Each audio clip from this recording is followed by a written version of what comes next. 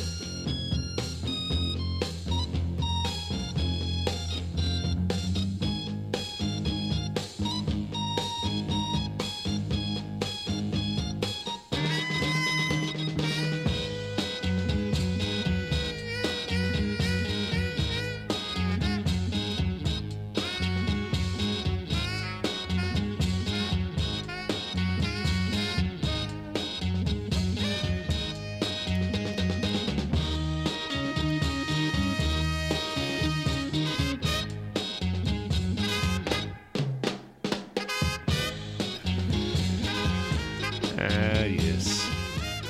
Matt and I just had a beautiful moment together. We're both just practicing our We got the fill right.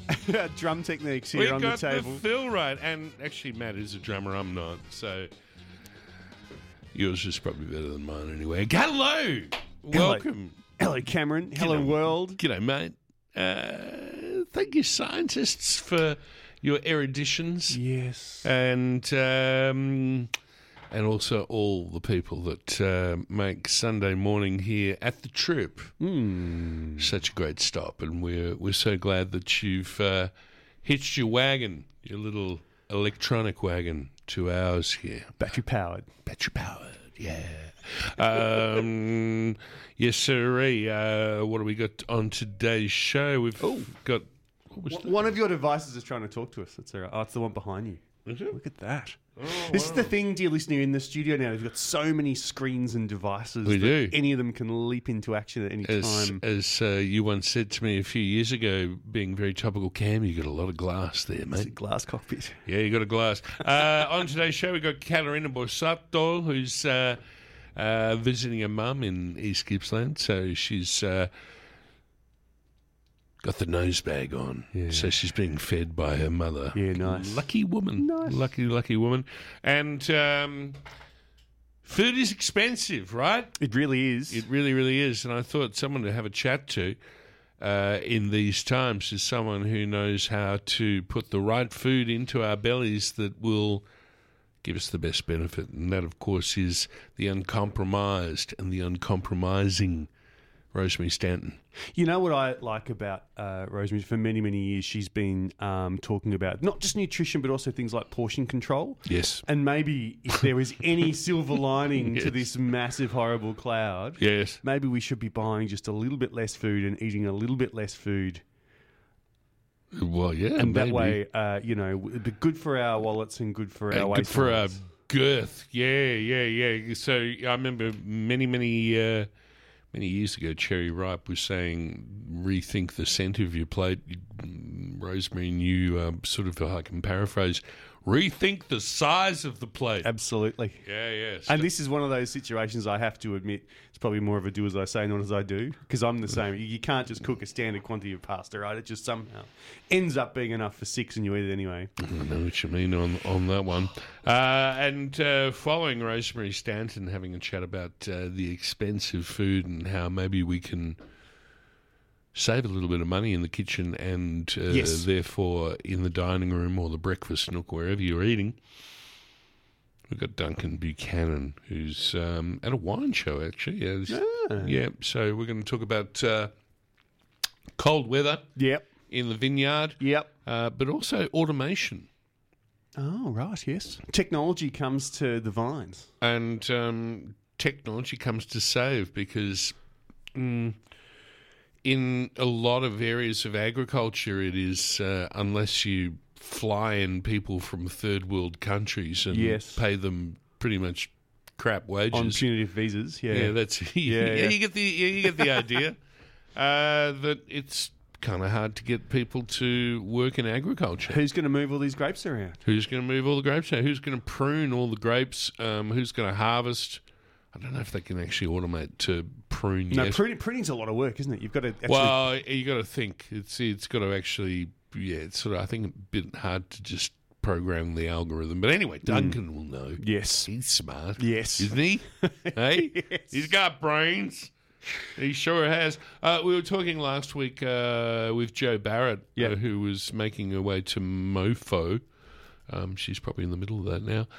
The fact that she was making a minestrone at home. Winter minestrone. And, I was saying, I love a soup. And we were talking sort of after the show about the zen nature of soup making, of slicing and cutting. And the prepping of the mirepoix and everything that goes into it. It's still one of my favourite cooking moments, Cam, is just when you get the oil just at temperature and that first hit of onion and carrot. Still enjoy it after not thousands only of times. Yeah, well, it's delighting all the senses, isn't it? In a way, because your eyes are delighted because it's moving around. Your ears are confirming the sound because that sound confirms to you that the temperature of the oil is correct. And then you go on that olfactory journey.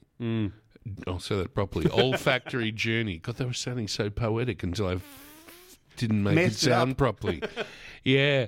But, I just as a very, very quick aside, I remember I used to live in a place in Armidale, single-fronted little cottage.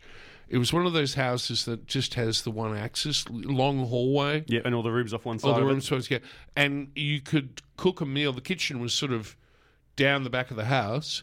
And if you say you cook something, I don't know, pasta sauce, right? Yep.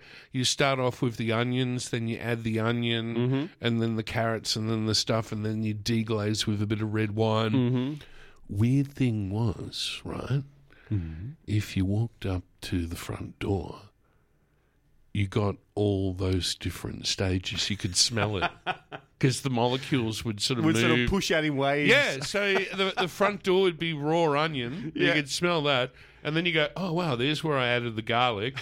And there I can smell where I added the white wine. It's really weird. So it's like a time machine just by walking down your corridor. It was a time capsule. Yeah, it was kind of weird. But we were also talking about the fact that it's...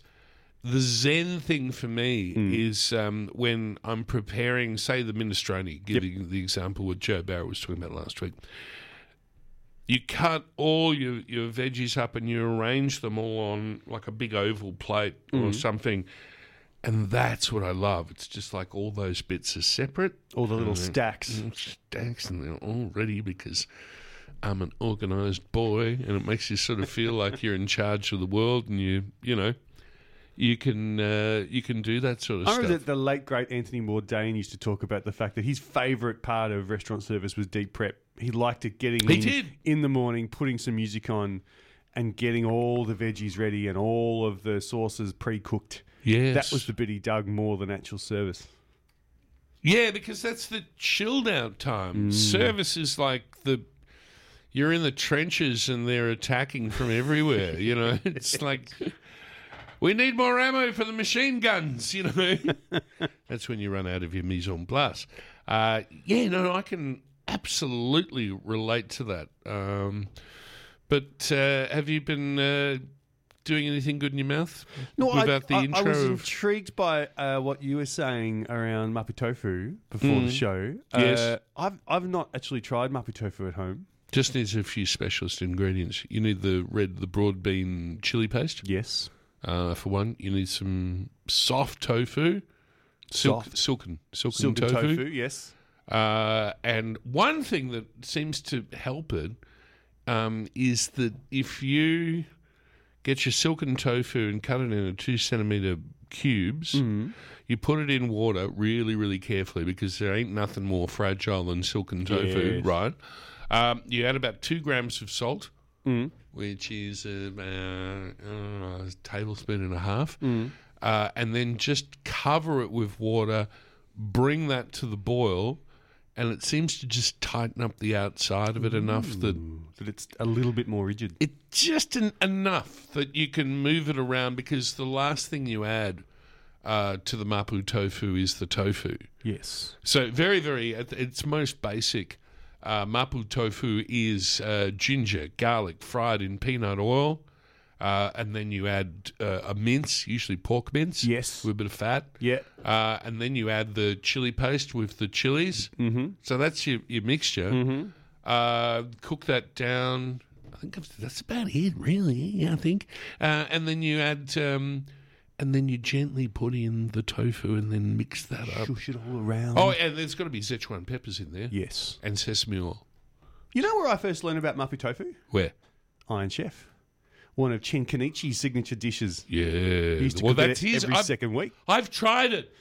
You've met Chen Kenichi one time. I have. Yes. It was one of the big kind of red letter days of my life. And I actually tried his stuff, and it's like the depth of flavour. Yeah.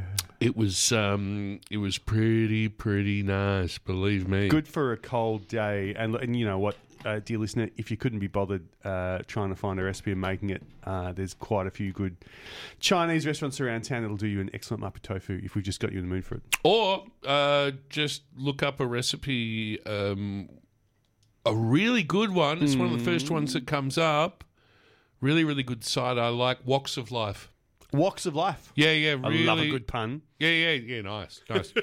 You have to. It's one of those sites that they talk about everything, and it goes forever until you get to the recipe because I think you get paid by the meter, by the paragraph. Yeah, by the paragraph. So did I tell you about my dog? My dog loves mapo. Anyway, it digresses, but you can push a button that says scroll down for recipe. Just give me the goddamn recipe.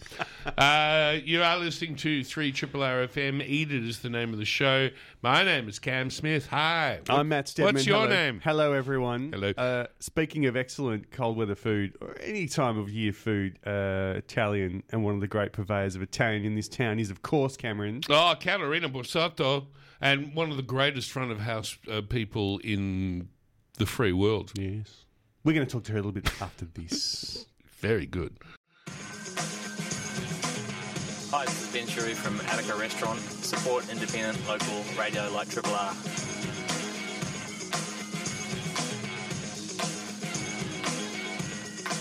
You are listening to Eat It on 3RRR FM and using the power of the mobile telephony. We are going to, I think, South Gippsland to chat with Caterina Borsato. Caterina, are you there? What part of Gippsland are you in?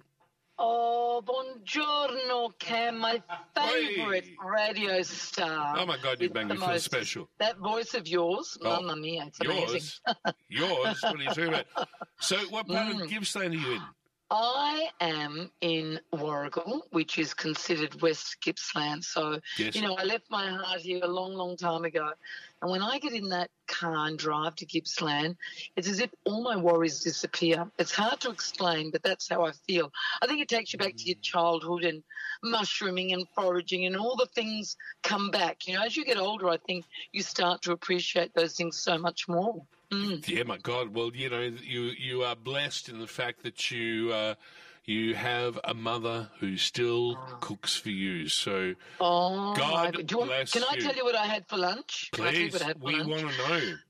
My mother made, oh my God, the best polenta. And of course, you would know that the best polenta only needs water. People do stock and milk and this and that. You don't need that. Yeah. My mother said it should be pure and simple because whatever sauce you're putting on it will enhance it. Do you know what I mean? I do. Has your mother got really, really big, well-developed, muscly arms from stirring it? Well, she's 85 and she does it. She does it religiously because it's something that we as Northern Italians eat a lot of, and it's better for you than bread because being cornmeal, if you've got cholesterol problems and if you have any gluten problems, it is fine. So it is low in calories and it is winter warming. And she said to me, funnily enough, she said, post-war, this is what we were eating, and it's now trendy food. Isn't that ridiculous? Well, there is most definitely, and more so, I think, with the Italian cucina more than anything, what we call I'm going to bastardize this by using a bit of French, haute peasant.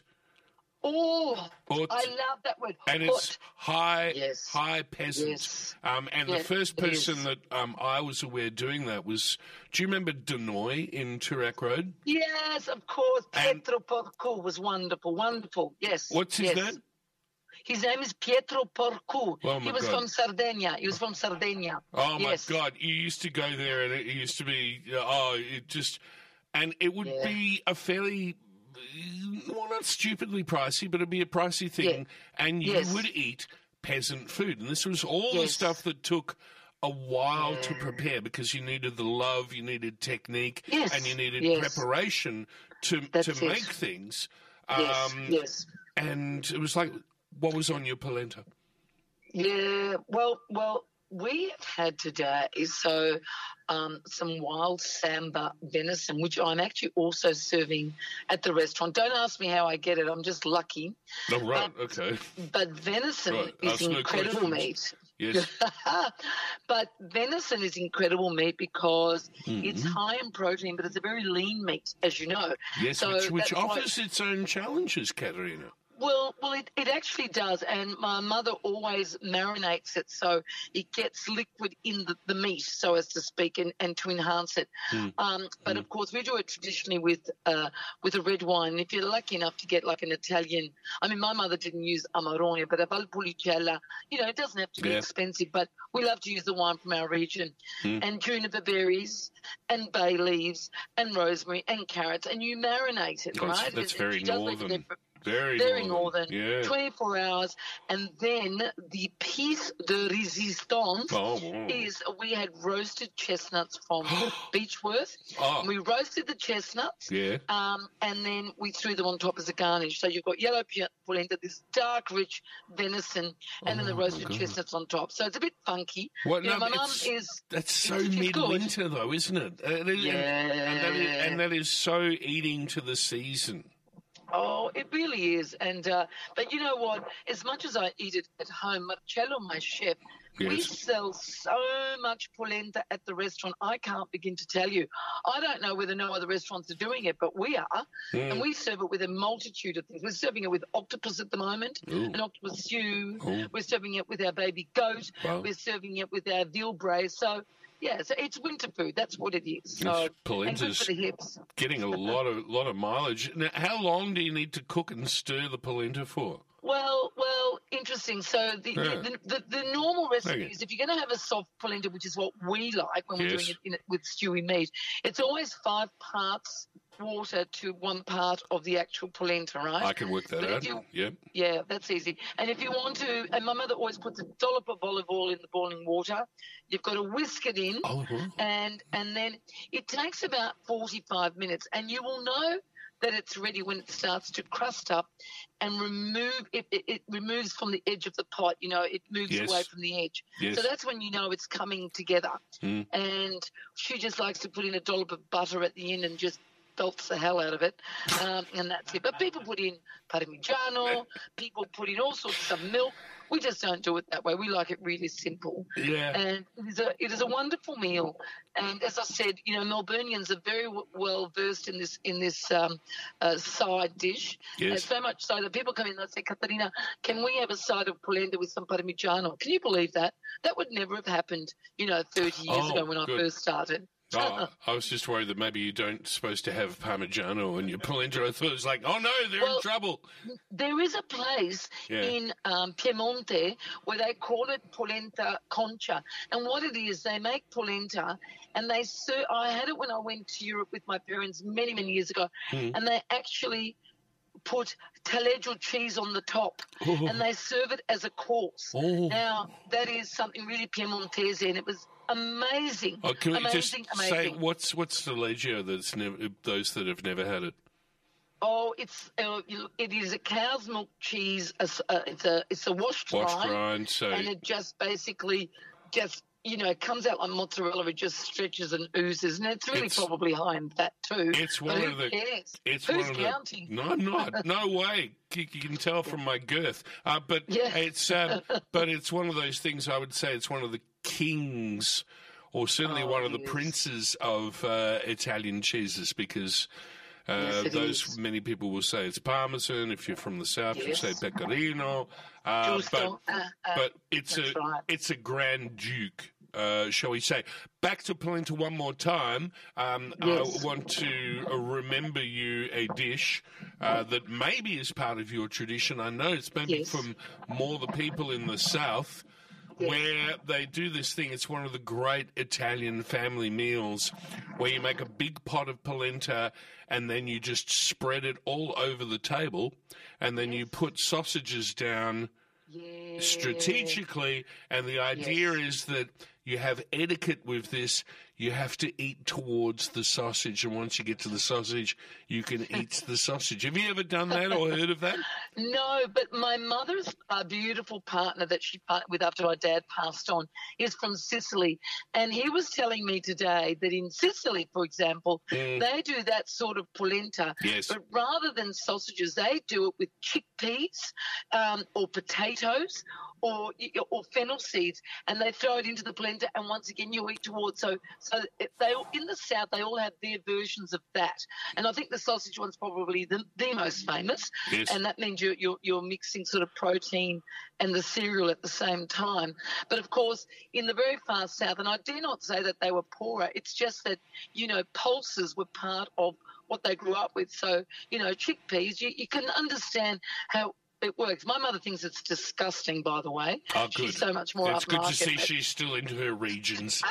Yeah. That's my Lord. Those animals of the South do that. And that's what makes Italians and the Italian cucina just so infinitely interesting.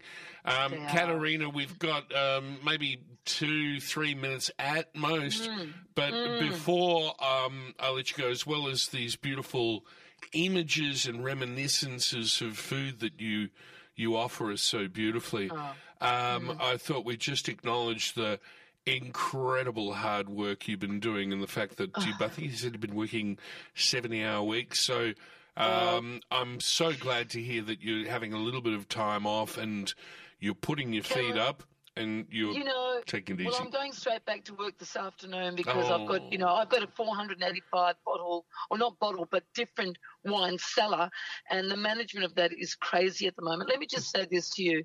Post-COVID, Melbourne, I can only talk about Melburnians because I live here, have been so generous to the hospitality industry, and they are spending up big time. My Barollas, my Brunellos, my Amarones are walking out the door. Crazy stuff. But I can tell you honestly, I've never worked so hard in my entire career.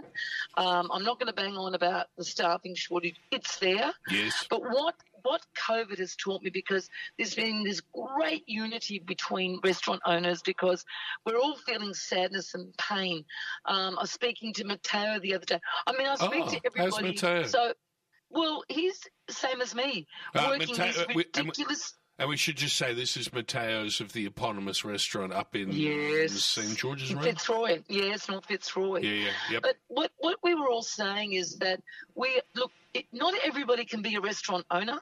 And not everybody can be a restaurant manager. And what COVID has taught us is that we are exactly that, because we can cope with the challenges. It's not that we're not scared. It's not that we don't cry sometimes. It's just that we do it. We get out and do it because we have no choice. And so I just want to remind people out there that when you're going in to support the industry and also the employees, just think, in order to keep any place going, it takes more than just a family. It takes all the reserves, and all the staff are so important. So when you get a little bit of a sniffle, you take the day off. that is stress for us because you can't get staff. Yeah. So I say to the guys, you've got to be really sick, baby, otherwise you're coming to work. Oh, yeah. We're going to be checking. We're going to want those medical certificates. No, I can understand that. Well, congratulations, Katerina, for putting your feet on the floor and getting up and coming in. Love you. Look forward to... thank you. You can see my abs next time you come in, Cameron. You should see my abs. They're incredible. Okay. Right. We'll see if that's appropriate on the floor. No. Check this out. No, I'm lifting boxes, darling. Oh, okay, it's such a pleasure. You are our voice, and all Melbourne loves you, and thank you so much. I love speaking to you. Well, you are very kind. You make me blush, and the love comes right back because I think you're one of the greatest front-of-house people in this town. So good on you. Thank you so much. Enjoy. Thank you. Love you all. Goodbye, Melbourne. Enjoy the winter. Bye-bye. Katerina, the indefatigable. Unstoppable, and just the fabulous. If you haven't been to Katerina's, her restaurant is in Queen Street. Yes. It's a basement restaurant. It's in the legal districts, and maybe that's one of the reasons why all those Barolos are walking out the door. Yeah, I know. Have you ever had a Barolo? I have once or twice. I've never had a Barolo. I must do that one day. It's got to be a bucket list thing. Anyway, you're listening to 3 Triple R FM. And speaking of the cost of food, maybe not the cost of Barolo, we're going to have a chat with Rosemary Stanton coming up next. Triple R. 3 Triple R is the station that you've been kind enough to join us on. We've just been talking a while ago with Katerina Borsato about her beautiful food things and the fact that Barolos are walking out the door in the legal industry. Now I want some polenta. But we have on the line Rosemary Stanton. A very, very good afternoon. Thank you as always for taking the time to join us. It's my pleasure, Cam. And I had a chat to you earlier on the week, and we were talking about, well, the price of good food, and does it need to be expensive? Are there ways to flow around this rock that we're on, the rock of inflation, the rock of increased gas prices and things like that? And we thought we'd have a chat. How do we keep our nutrition up while saving pennies in the piggy bank? Well, it's actually not all that hard, but it does take a bit of effort. I mean, it's very easy just to spend anything, to not look in your fridge or your freezer or your pantry to see what you've already got and just sort of buy whatever you happen to see. That leads to huge amounts of waste, and the average Australian family wastes about between 25 and 35% of what they spend on food. That's incredible. Blown out. Still, yep. So you can sort of think about what you've got at home before you go shopping. Now, I mean, I guess everybody's got a bendy carrot in the bottom of their crisper somewhere. Yes. But, have a look at what you've got. And it's winter, so if you've got vegetables that are looking a bit less than what they should look like, you can always turn them into some soup or some stock or something. Yes. You can certainly use them, but have a look at what you've got before you ever go shopping. Yes. Have a look at what's on a special. You may even have to go to more than one shop, because different ones will have different specials. Fortunately, that's all online, so you can look them all up before you go. Yep. So you may find that something you really like is on a good special at one of the major supermarkets, but you don't normally shop there, but you could perhaps go there. So you go there for the lost leader and then you get out. Yeah, you do. Much to the chagrin of the supermarket people, yeah. Well, we're supposed to be looking around for the best price for electricity. Yep. And you can save lots of money. So can you with food.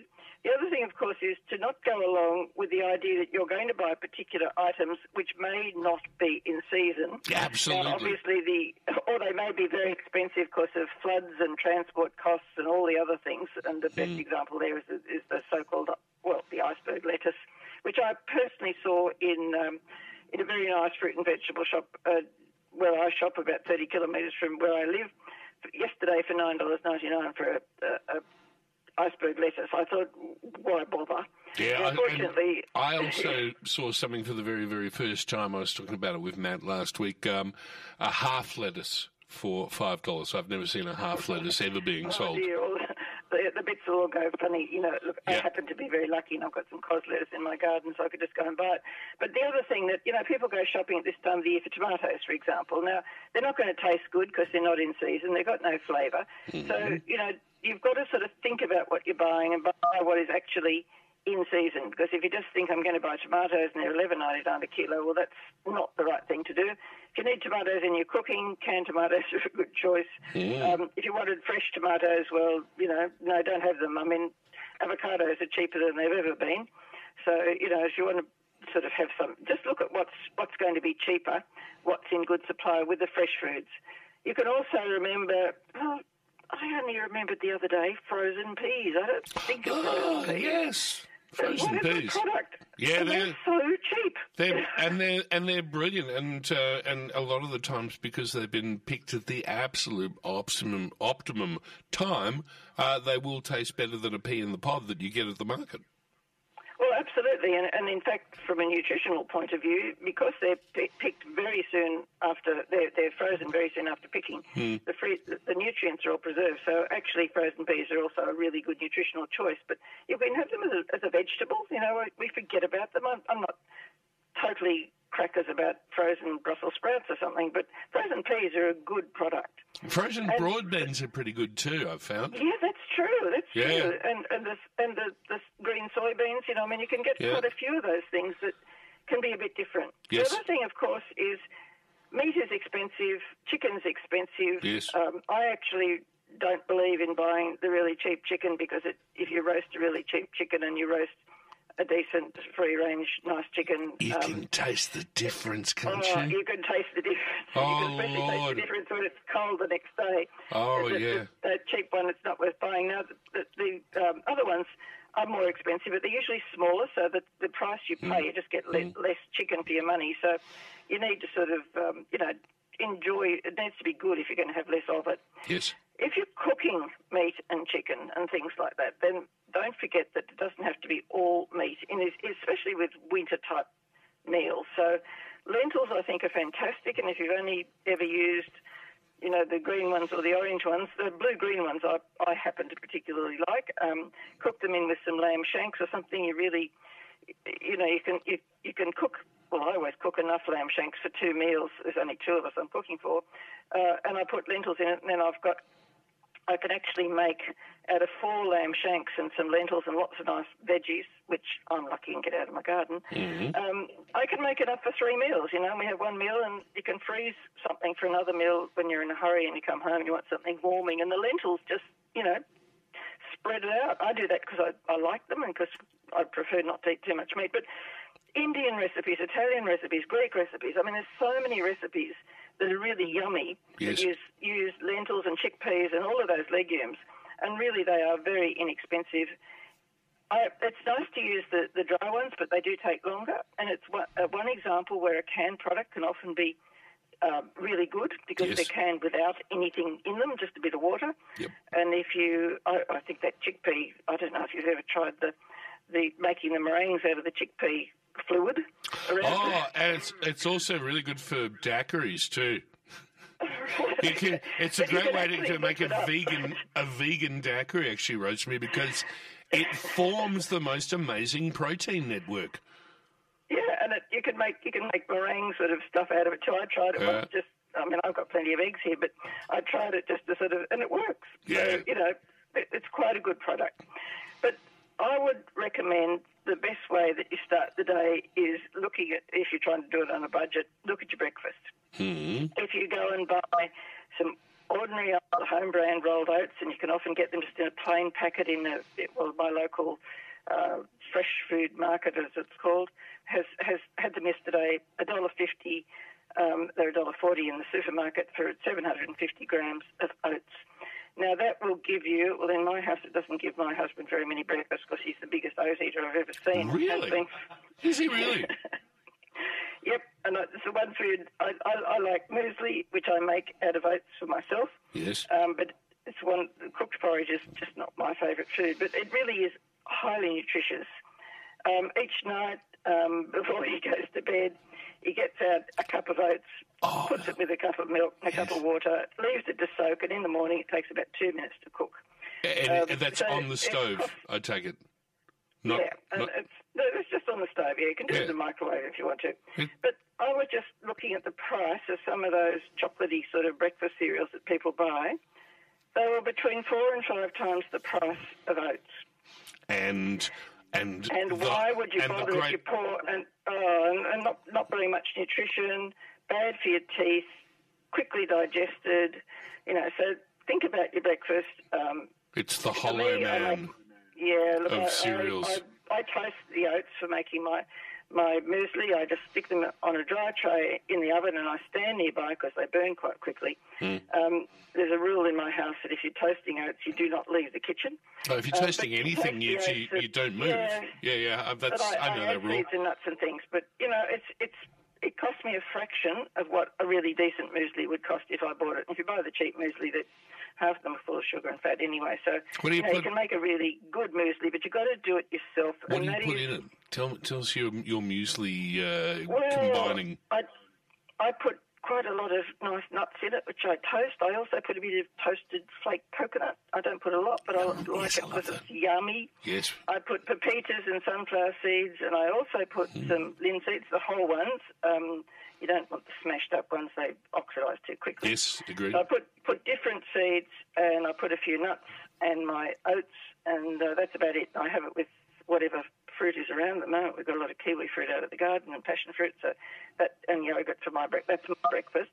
But we need to have healthy breakfasts, and if you have a good healthy breakfast, it gets you through the morning pretty well. Now, if you don't like breakfast, just make sure that whatever you do eat the first time you eat is nutritious and not junk, which brings me on to the amount of money that the average Australian spends on what are charmingly called discretionary foods or junk foods, pre-packaged sort of stuff that's got ingredients in it that you'd never find in your kitchen. Yeah. The average Australian spends 58% of their food menu on what are called discretionary, these junk foods and drinks.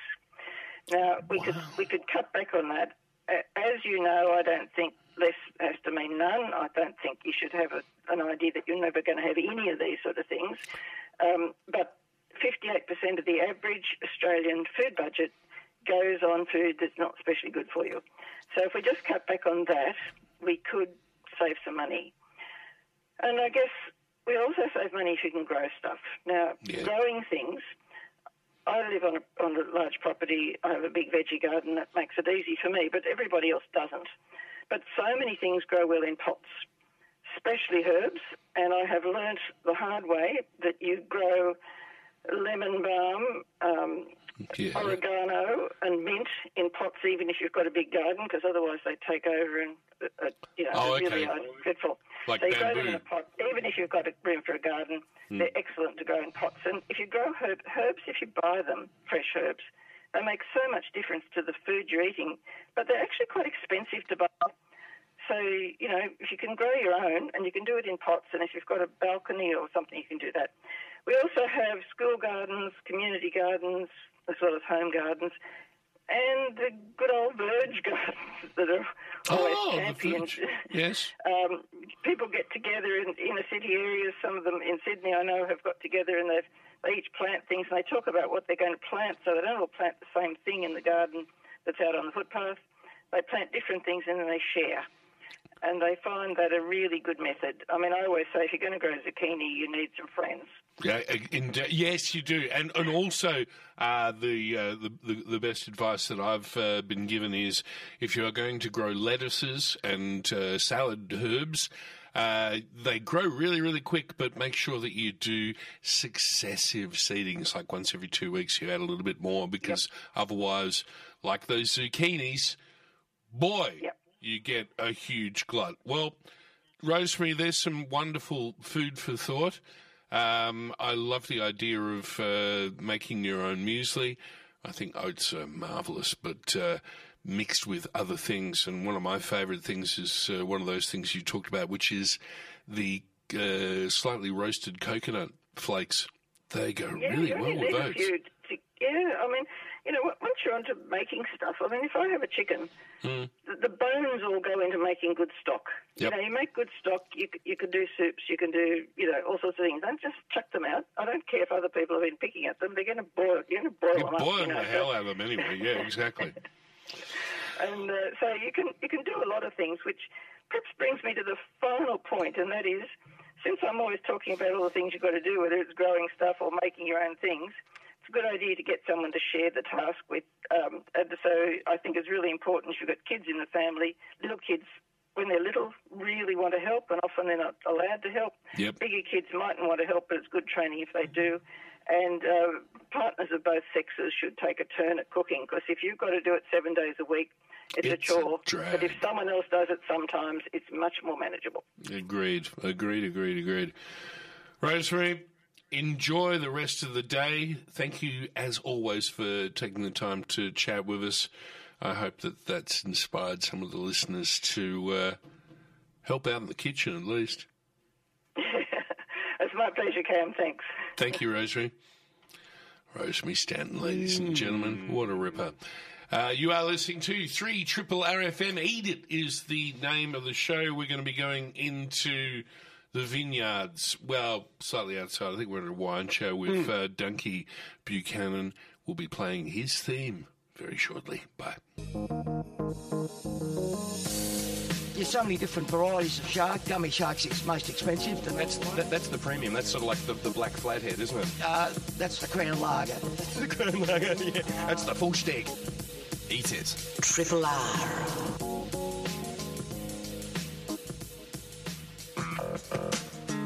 So now it's time for Duncan Buchanan's Wonderful World of Wine. Yeah. Gotta love that clarinet. Every time we say there's not enough clarinet in contemporary music, and, you know. Not since Stevie Wonder peaked it, I think. Duncan Buchanan, where the hell are you? Cam Smith, Matt Stedman, Hey. Listeners, I am on this planet. How are you guys? Are you well? He's on the planet, folks. That's good. So you're not having... Elon Musk hasn't jettisoned you into orbit? No, that other billionaire... Or Bezos isn't saying, I want a Riesling bar on Mars? With his phallus of a rocket man. What a... Jeez, don't start me on Okay, hey, come back. You said the cellar door makes you grumpy, I can tell. Wow. I'm at our cellar door with a distinct lack of hospitality staff, as we all know, so us winemakers need to pull the boots on and pour wine for people. Here he is, the Basil Fawlty of cellar door. Well, I'm tall and I'm kind of awkward. Yeah, so don't talk about the war.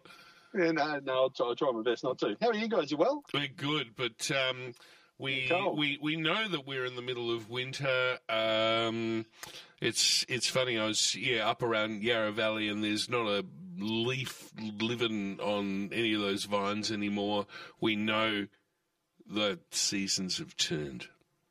Yes, and they've turned really, really dramatically, and that's good. It's good to see. I mean, I think it's been the coldest start to winter since the mid-40s or some such thing. So it's you know, it is very, very cool. But I don't know. I'm a bit of a pig for it. I like for it to be cold in winter. I like the changes that these seasons bring, both from the way things look, the way the landscape looks, but also what happens in your kitchen and what happens in your glass. What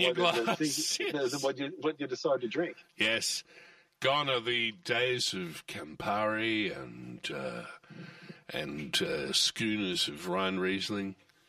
No, exactly right. It's the schooners of Rhine Riesling and Leek and the famous Leek tarts. Yes. No, it's slow cooks, and Nebbiolos and, bigger varietals with those, those party sort of meats. Although I knocked out a Rockland curry on Friday night. Rockland curry, yes. Yeah, and had some Marsanne with it. And it was a very wintry,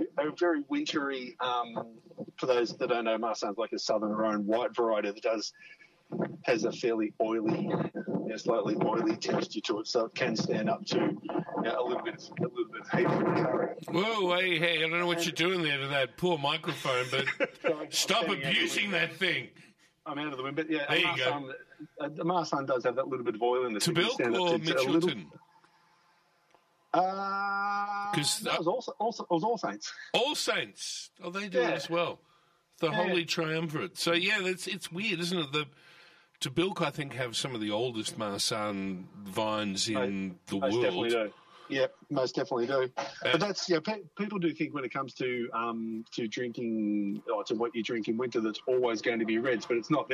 There's a certain amount of what I would call winter whites that are always pretty attractive. Well, give us another. First of all, before we do that, what sort of curry was it? Was it like Thai with coconut, or was it like Thai coconut green? curry? Yeah, it was lovely. Wow. And it was lovely, just the tiniest bit of chili on it, but those varieties stood up to really well.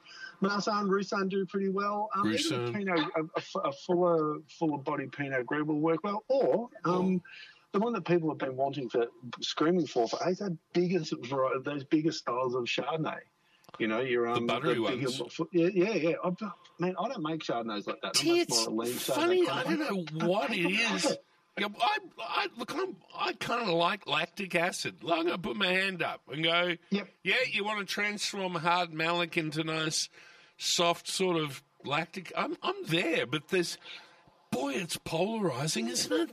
Oh, but I love it. I love that the argument comes up. And I've had to call for a lot of years, if you made me, a 13 or 14% alcohol Chardonnay, full Malo and tons of oak, I can sell pellets of it. But that is not my preferred style of Chardonnay. I never want to get to the point where I go, hey, I really don't like this wine, but it's going to sell like hotcakes. That's not in me. If I'm making your wine, I want to enjoy it. You wouldn't be able to look yourself in the eye. No, I did not. But so those full of Chardonnays will do it pretty well for you. But it's just worth considering what you would call a winter whites. A winter white.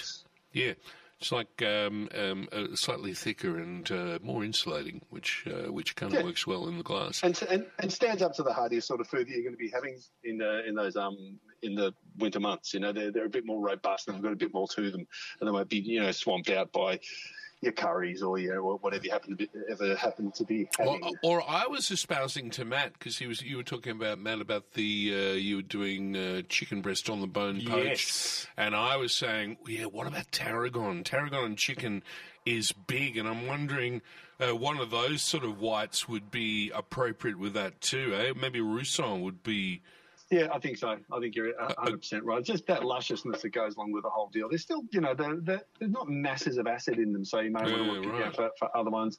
But, for this one time, Cam, I will fall on my sword. I don't know whether it's actually Riesling weather at the moment. You can have that. It's a free pass for you, mate. Okay, and here I'm going to come back and say, but Duncan, Riesling's beautiful with... No. I was thinking like a German-style Riesling with a little bit of that residual sugar getting back to your curry because it'll take the chili and it'll repay you handsomely and go, it's okay, man, I've got you. I've got residual sugar. I'm going to talk you off the ledge. I was just serving some people then, and there's a wine that we do. It's called the Trinity. It's a 60% Pinot Gris, 30% Riesling, 10% Gewürztraminer, and that is that's an absolute belter. Yeah, with those styles of dishes, that works really well. And there is that little bit of acid in there too that will sort of clean up. If you've got a fairly fatty sort of dish, it will sort of work very well with those. How much is that? Oh, $30. Yeah, okay. And what label is that? Because we need to. Rahona Valley. ROHANA. No, ROHONA Valley. Good. And that's one of my faves. It's just such a lovely wine, and like I said, this does work across a few different disciplines. Good summer wine too. She's an all rounder. Oh, she's a beauty. She's a bloody a gilly. I was going to say the Adam Gilchrist of wines. We were on the same page. I love it when we do that. And I hate cricket. Well, actually, I don't mind cricket. So cold weather. There'll be work. Are you working on the prunings and getting all that organised to the vineyards? Cold hands out there with the. That must be a little bit tough, the feeling Okay, the joints. Complete transparency. I don't do a lot of pruning. Okay, I'd like to be this hardy vineyard. Look at me, I'm out here pruning. It's cold. It's like you have no idea how much bookwork I can find to do on those cold shitty days. I'm busy with it. Excel. I love Excel spreadsheets. Exactly. Here comes another pointless spreadsheet I'll never refer back to again. And I'll put another log on the fire as you watch the people do the work outside. And this brings us to sort of a thing in the last, how much we got? About 6 minutes or so, 5-6 minutes, is that the inevitability of robots in the vineyard. From the movie of the same name. And there already are. There are already some autonomous vehicles out there. I think just agriculture generally, I've been following it for a couple of years just to see where it goes, because there's a lot of very monotonous, very, very physically taxing jobs that we have to get done. We simply must get them done. Yes. And there's been a very big move towards automation. Broadacre stuff, they've been all over it for a lot of years, but typically you would have a fairly common-ish situation would be you've got one tractor you won't just have a tractor out there doing its thing like those, your vacuum cleaner that gets around the joint and runs into your cats by itself. You've got what you'll end up having is a hoover up a cow. Yeah. Oh, whoops, sorry. I've done it again. Burp. You'll have a tractor being driven by a real person, but then way off in the distance there'll be another tractor so one's the master, and the other one's the slave. They just mimic what they do. So you've always got line of sight with the other tractor. Okay. So that's been going on for quite a few years, because if you've got a property that's say 50,000 hectares, there's not a lot else out there to run into, but you've got it fairly well controlled. Yeah. Once you get down to smaller scale, it gets a lot more difficult, and and you're introducing another axis, as well as the X and the Y. You've got the Z axis because you've got the thing growing on the top. You know what I mean? Yeah, and exactly. Matt's giving me a weird look. I'm explaining this well. Z-axis, man. I'm pretending to understand what you're saying, Cam, because if I say what, you'll try and explain it again and you'll hold it up again for sure. Because the Z-axis means you're in 3 dimensions. The third dimension, height. Yeah. Okay, don't go to the fourth dimension. But the headache is, and a lot of this automation is coming out of France and Germany, and a lot of the vineyards will go right up to public roads. Yeah. So while you've got these little tractors that may be very good for automation, while they're in the vineyard, it's a vineyard owner's responsibility. Once they get onto the road, it becomes a bit of a headache. And as I understand, there's been a fair amount of argy-bargy about that, like who picks up the tab if something goes belly up on the other side. If you think about it with a vineyard, you've got there's a point of reference every so often. You've got a vine every metre or so that the machine would be able to orient itself with. So it is an interesting space, because especially when it comes to spraying canopies for any crop, vineyards, apples, whatever. People don't want to be near those chemicals, even if they're organic chemicals. People still don't want to have them all over them. So I think spraying of crops is going to be massive. Yes. Where you can just plug in a tractor and let it go, and it just heads off and does its thing while you might be in the office making sure added with another spreadsheet, putting another log on the fire. Another log on the fire, yes. But you might be controlling it via an iPad or something like that. So complete automation is coming. Well, it is, and even for certainly for the agricultural side, but even once you get into the winery, there's a lot more automation going on there. The picking of grapes, the quality of machine harvested fruit that you can get these days is ridiculous. It's as clean as I can ever see it. So as we finish up, Duncan, sorry, buddy, I had to. You've got to wind me up. Okay, you just got me started. I had to say, we've got about a minute left. Have you got some great punchline you're working to? No. See, you built up the expectation there, Buchanan.